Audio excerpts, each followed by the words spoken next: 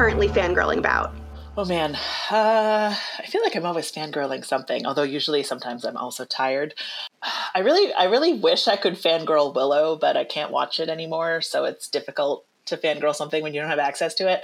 I had like a 24-hour period where I was like 22 hours of that. I was like a hardcore Willow fangirl. So I think right now it's mostly books.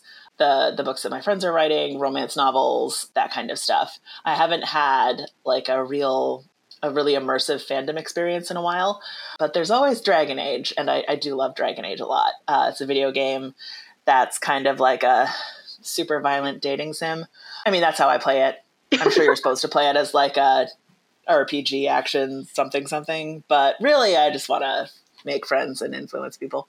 So that's also what I'm super fanish about usually is Dragon Age. Now, with books, you mentioned you read a lot of your friends' books. What genres are your favorite?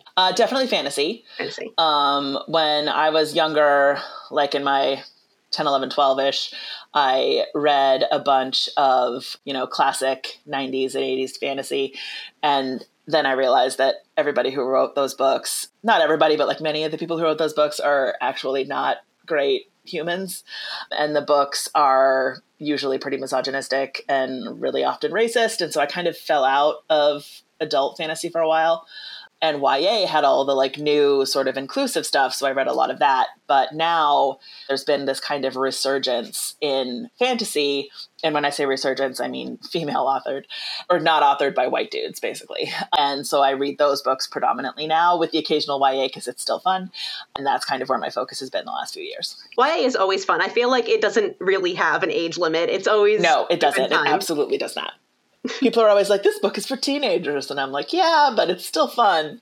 I mean, you know what else is for teenagers? Star Wars. Yes. So.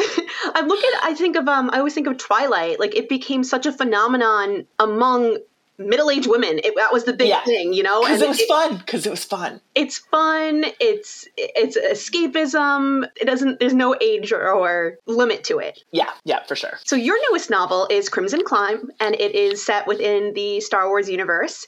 And it's set for release on October 10th, which is very soon, very exciting. Yeah. Can you tell us a little bit about what to expect from the novel? Sure. So Crimson Climb, as the title sort of suggests, is about Kira, who we met the first time in the Solo movie.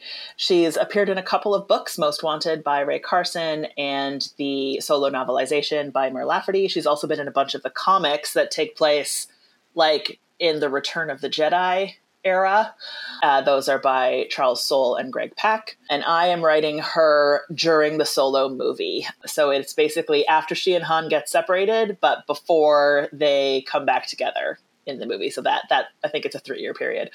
And so it's basically her downfall in the White Worms and her recovery, I guess, for lack of a better term. It's not really much of a recovery in Crimson Dawn with Dryden Voss. So as an author, what is your process like of trying to capture a voice of a pre-existing canon character? For Kira, it was interesting because I didn't have a ton of vocal stuff to work with. I like to have like the idea of the character and then also the literal voice.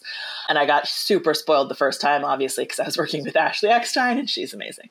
So to get Kira's voice, I watched the Solo movie a bunch of times. It's one of my favorites. So I watch it pretty frequently anyway. And then I watched other stuff that the actress is in because I wanted to sort of get an idea of her facial expressions. She has a very, very good stoic face in obviously Game of Thrones and in Terminator. And then I watched a few of her like more contemporary rom-coms because she has an amazing face. And I wanted to sort of get like her expressions and the way she sounds when she's laughing, even if she's not going to laugh very often and like that kind of stuff. And then for Dryden Voss, I watched A Knight's Tale like 14 billion times over the course of my life, also recently. And then anytime I had to write one of his like scenes or speeches, I was basically like Chaucer, but make it evil. So much fun. Like I kept having to be like, no, he can't be in this scene. He can't be in this scene. You don't need him. The whole book. He can't be in the whole book, but he's so much fun. Do you feel like the character sort of takes on a life of its own when you are enjoying it that much?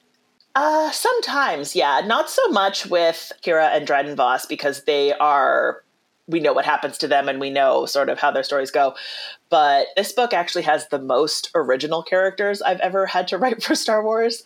Ahsoka had a bunch, obviously. And then the Padme books had a lot of characters that I had to develop a lot, but the characters themselves already existed. And then Kira was basically like open season, like there's all kinds of new people in this one, and some of them did sort of take on their own voices, and all of a sudden like this person is much more of a major player than I was expecting. And that's always fun because you get a lot of plot generation out of stuff like that when your characters go a little bit rogue and decide to develop extra personality quirks and stuff like that. You could really get a lot of mileage out of them, so it was a lot of fun to encourage. That's a lot of fun. Were you a Star Wars fan before you were asked to start writing any of these novels? Yes. So I frequently joke that I don't remember life before Star Wars. My brother's 10 years older than I am, and he is my enabler. So I probably would have been about like 3-ish the first time I heard on vinyl the Return of the Jedi. It was kind of like half audiobook, half cast play. Like part of it was narrated, but part of it was the actual sounds from the movie on a literal record. So I got to listen to that, and then eventually did manage to watch the movies.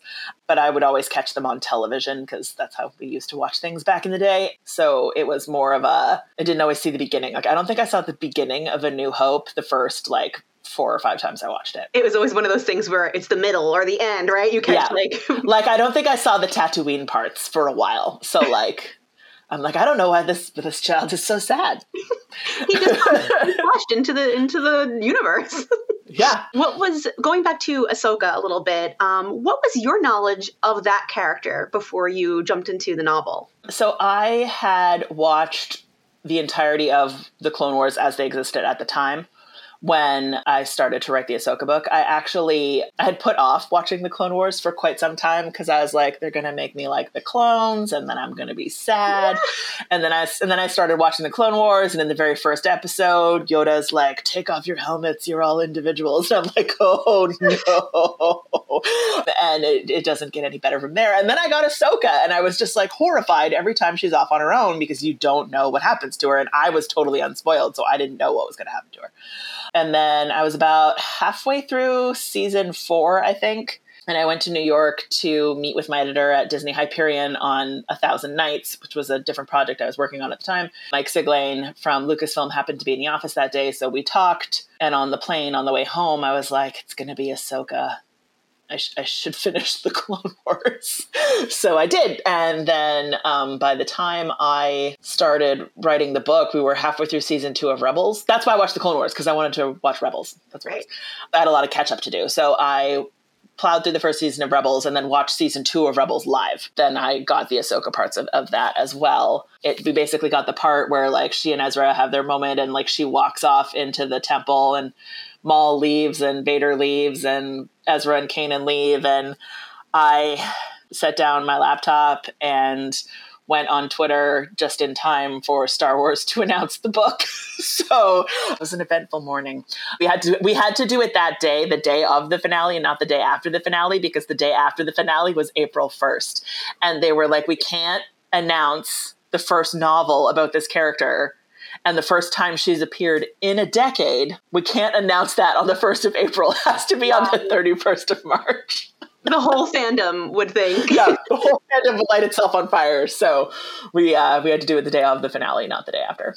Wow, that's really exciting. Especially like I'm a huge fan of Rebels, and I think that they really do such an amazing job fleshing out this adult version of her. So I feel like maybe as an author, you know, your book took place before Rebels. So how did you develop this intermittent version of her? I think that's where my career as a fan fiction author comes in handy, because I'm very good at like putting characters out of their, if you'll excuse the term, canon timeline, like at different points. And so like giving hints about what's coming without giving it away and that kind of thing. I did at the time, I had seen what at the time was Dave Filoni's like pipe dream episodes, which would later be season 7.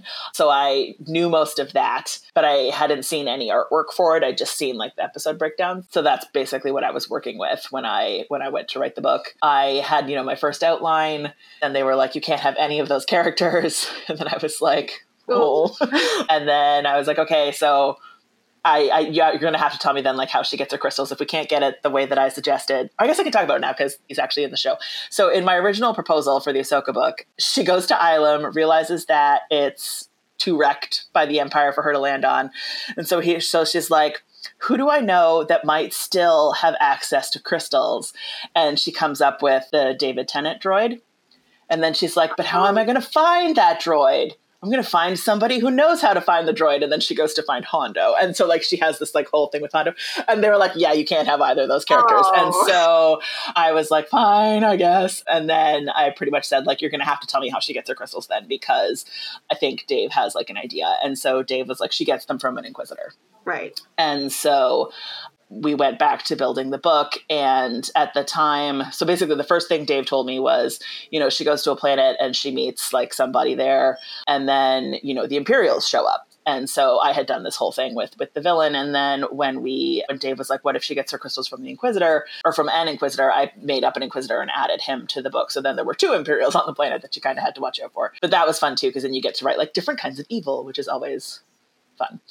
That was basically most of the outline that I got. The rest of it was kind of things I got to flesh out. And one of the things I love about working with Story Group is that they're super encouraging. Like they want you to invent planets. They want you to invent species. They want you to like come up with all of these things, which was a little intimidating, I think, for my first time out, to the point where like I wrote R2-D2 into the book without permission. And I was like, I really hope they let me keep them because I don't know what I'm going to do if I don't have R2-D2 in the scene.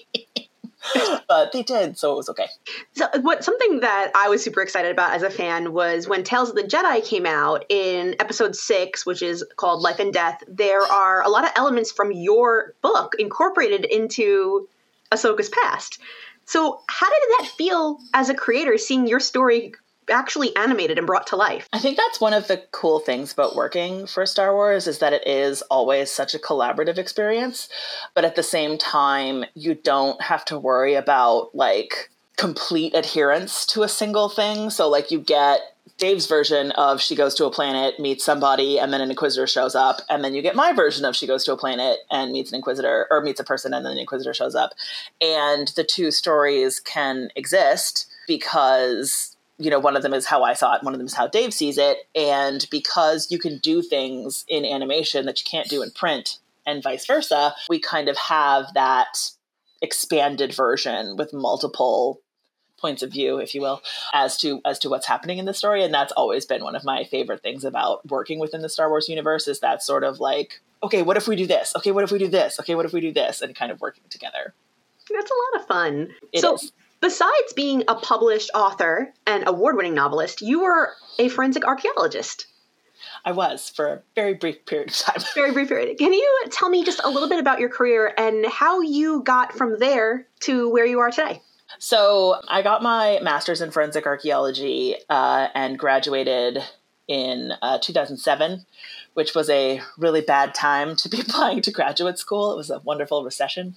And so I never did anything further academically. I was an archaeologist for a little while in Alberta, but it wasn't the kind of archaeology that I wanted to be doing. Also, it was a lot of walking around in the forest carrying 40 pounds of gear. So like I wasn't super into it.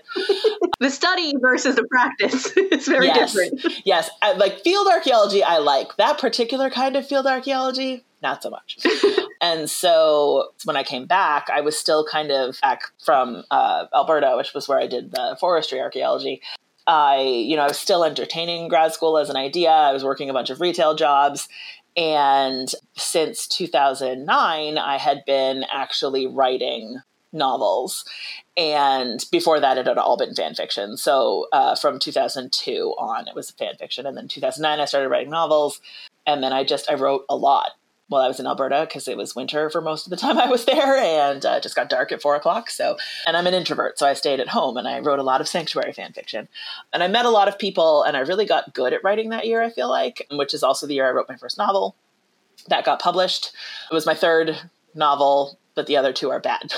And so I kind of made the change. And I feel like the difference between archaeology and writing a novel is not that different in terms of making the jump. In archaeology, you are given a bunch of things and you make a narrative out of it, to the best of your ability and with what science you have and all that kind of stuff. But there is quite a lot of piecing together of different parts of people's lives and different experiences and different scientific methods and all that kind of stuff to come up with the story. I think that really lends itself well to writing a novel. Also, archaeology makes you really good at research and gives you a tremendously large knowledge base, both of which are very useful for writing books as well. Yeah, similarly, my background is in history. I have my degrees in history, so it kind of does have similar aspects. And, you have to have these analytical skills, these research skills, excuse me. Yeah. And they do lend to the creative side, outside of academia. Yes. And now you said you started off writing a lot of fan fiction. How did that help hone your skills later down the road? I think two ways. Part of it is just volume. Like I wrote almost 500,000 words of fan fiction before I started writing original stories. Probably more than that, actually. Because that was when I stopped counting I didn't take all of my FF.net stuff over to AO3 because the FF.net stuff is real bad. So and then I stopped uploading to FF.net because we call it the pit of voles for a reason. And so I don't have like an accurate number of how much fan fiction I've written over the years, but it's definitely over 500,000. By the time I got to the Sanctuary fandom in 2010, I had a pretty good community. We'd come up through Stargate and CSI, which were both very like fact-based and research-based. And then when we got to Sanctuary, it was just all over the place in terms of history. So you got to be really good at one particular point in history, and then other people would ask you questions about it and all that kind of stuff. So in addition to sort of the volume that I was writing, I also developed a community of other writers that I could work with. Some of them would go on to become my critique partners, and they still are. And I also got a sense of how to write. One of my colleagues used to call it fun work because she'd be like, "What are you doing this weekend?" And I'd be like, "Oh, I'm running this thing on LiveJournal for like a writing thingy, and like people have to send in their entries and I have to write up all the descriptions and like make everybody's banners and stuff. And I also have to write my own story for it, which I'm super far behind on." And so it kind of got me used to thinking of writing as like something I blocked off time for, which became quite useful when it was something I was doing as my second job. And now that it's my only job, it's definitely something like knowing how to block off that time is really useful. Did you ever envision fan fiction being a stepping stone to your career now? Oh, absolutely. I still write fan fiction. I don't write a ton of fan fiction anymore, but I read a lot of it. It's definitely a step along the way in terms of writing. There has been a couple of cases where I've come up with like a really great idea for a fanfic and then been like, wait, I get paid to do this now. So I'll just like take the serial numbers off of it and throw it into Blender a couple of times and see what comes out the other side, and maybe it'll be the book. That's how I got my book, That Inevitable Victorian Thing, which began life as a AU of Pacific Rim and Elizabeth Gaskell's North and South. And then it became this book instead. Like all of the aliens are gone, but the sort of emotions that I felt with that fanfic are what came through in That Inevitable Victorian Thing. Right. I think it's really great because fan fiction helps you get that inspiration. Sometimes you have, yes. Sometimes, I mean, at least for me, like I also, enjoy writing. So at least for me, sometimes I have a hard time coming up with that initial idea. And sometimes fan fiction is great for that because you have a little bit of a structure to work with. So, yes, it lets you kind of have a springboard. So what advice would you have for fan fiction writers? I think for fan fiction writers, it's the same as regular writers, or writers, if you will, which is to finish the stuff that you're working on. A lot of times people will be like, oh, I've started this, but I've started 15 things, but like, I don't know what to do. And I'm like, we need to pick one of them and finish that one because you can't fix it if it's not done.